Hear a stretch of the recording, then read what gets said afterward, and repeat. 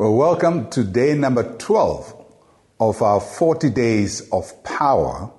And today we are looking at one of the essential natures of God, that He is a covenant keeper. He's a covenant keeping God. Deuteronomy chapter 7, verse 9. Therefore know that the Lord your God, He is God, the faithful God, who keeps covenant and mercy for 1,000 generations with those who love Him and keep His commandments.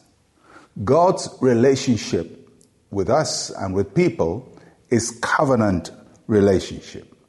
When we talk about covenant from a biblical point of view, it's not just an agreement or a contract, but it is a divine relationship that God enters into with different groups of people. And the way we see Him is always based on the covenant we have with Him. And the way He relates to us is based on the kind of covenant we have with Him. In the Old Testament, He had a covenant with people. It was primarily a covenant that He cut with the children of Israel on Mount Sinai. And the basis of that covenant was their obedience to His laws and to His rules. So the law was very important in that covenant. In the New Testament, He has cut a new covenant with us. That covenant was cut on the cross when Jesus died and was fulfilled in heaven when Jesus ascended to heaven. In that covenant, the basis of that covenant is not our obedience to the law of God. The basis of that covenant is the obedience of Christ. What Christ has done, what He has done for us. His death, His obedience, His life, His faithfulness is the basis of that covenant. But whether under the old covenant or the new covenant, one thing is clear, that God is a covenant-keeping God. He does not break covenants. And the passage says that He is faithful. As part of His covenant-keeping nature, He is faithful. He is dependable. He is devoted to the covenant promises He makes. So when He makes a promise under any covenant, He is devoted to it. He's faithful to it.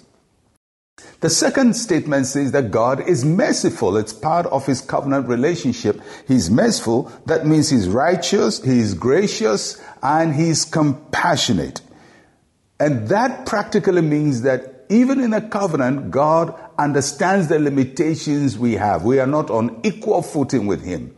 So He is faithful when we are faithless. He's merciful when we break some of the demands of His covenant. His mercy reaches out to us as part of His covenant nature. So that means that when we're in covenant with God, He's not expecting us to be absolutely perfect and faultless in every way. It's a great thing to be perfect and faultless, but the mercy of God is part of His covenant nature. And so we can trust that because of His covenant with us, He will be faithful to us, He's merciful to us, He is dependable, and He will do what He has promised. Today, I want you to take assurance in the fact that you are in a relationship with a covenant-keeping God. And what He has said He will do for you, He will do it. Trust in His nature, trust His faithfulness, trust in His mercy, and trust His covenant to become real. Why don't we share a word of prayer together? Say with me, Heavenly Father, I thank You that You are a covenant-keeping God. Your mercy towards me are endless, and I depend on You for the fulfillment of the new covenant in my life. In Jesus' name, amen. Well, my friends, it's great to have had this fellowship with you around God's Word. Have a great day. I'm Pastor Mensa Otabil. Shalom, peace, and life to you.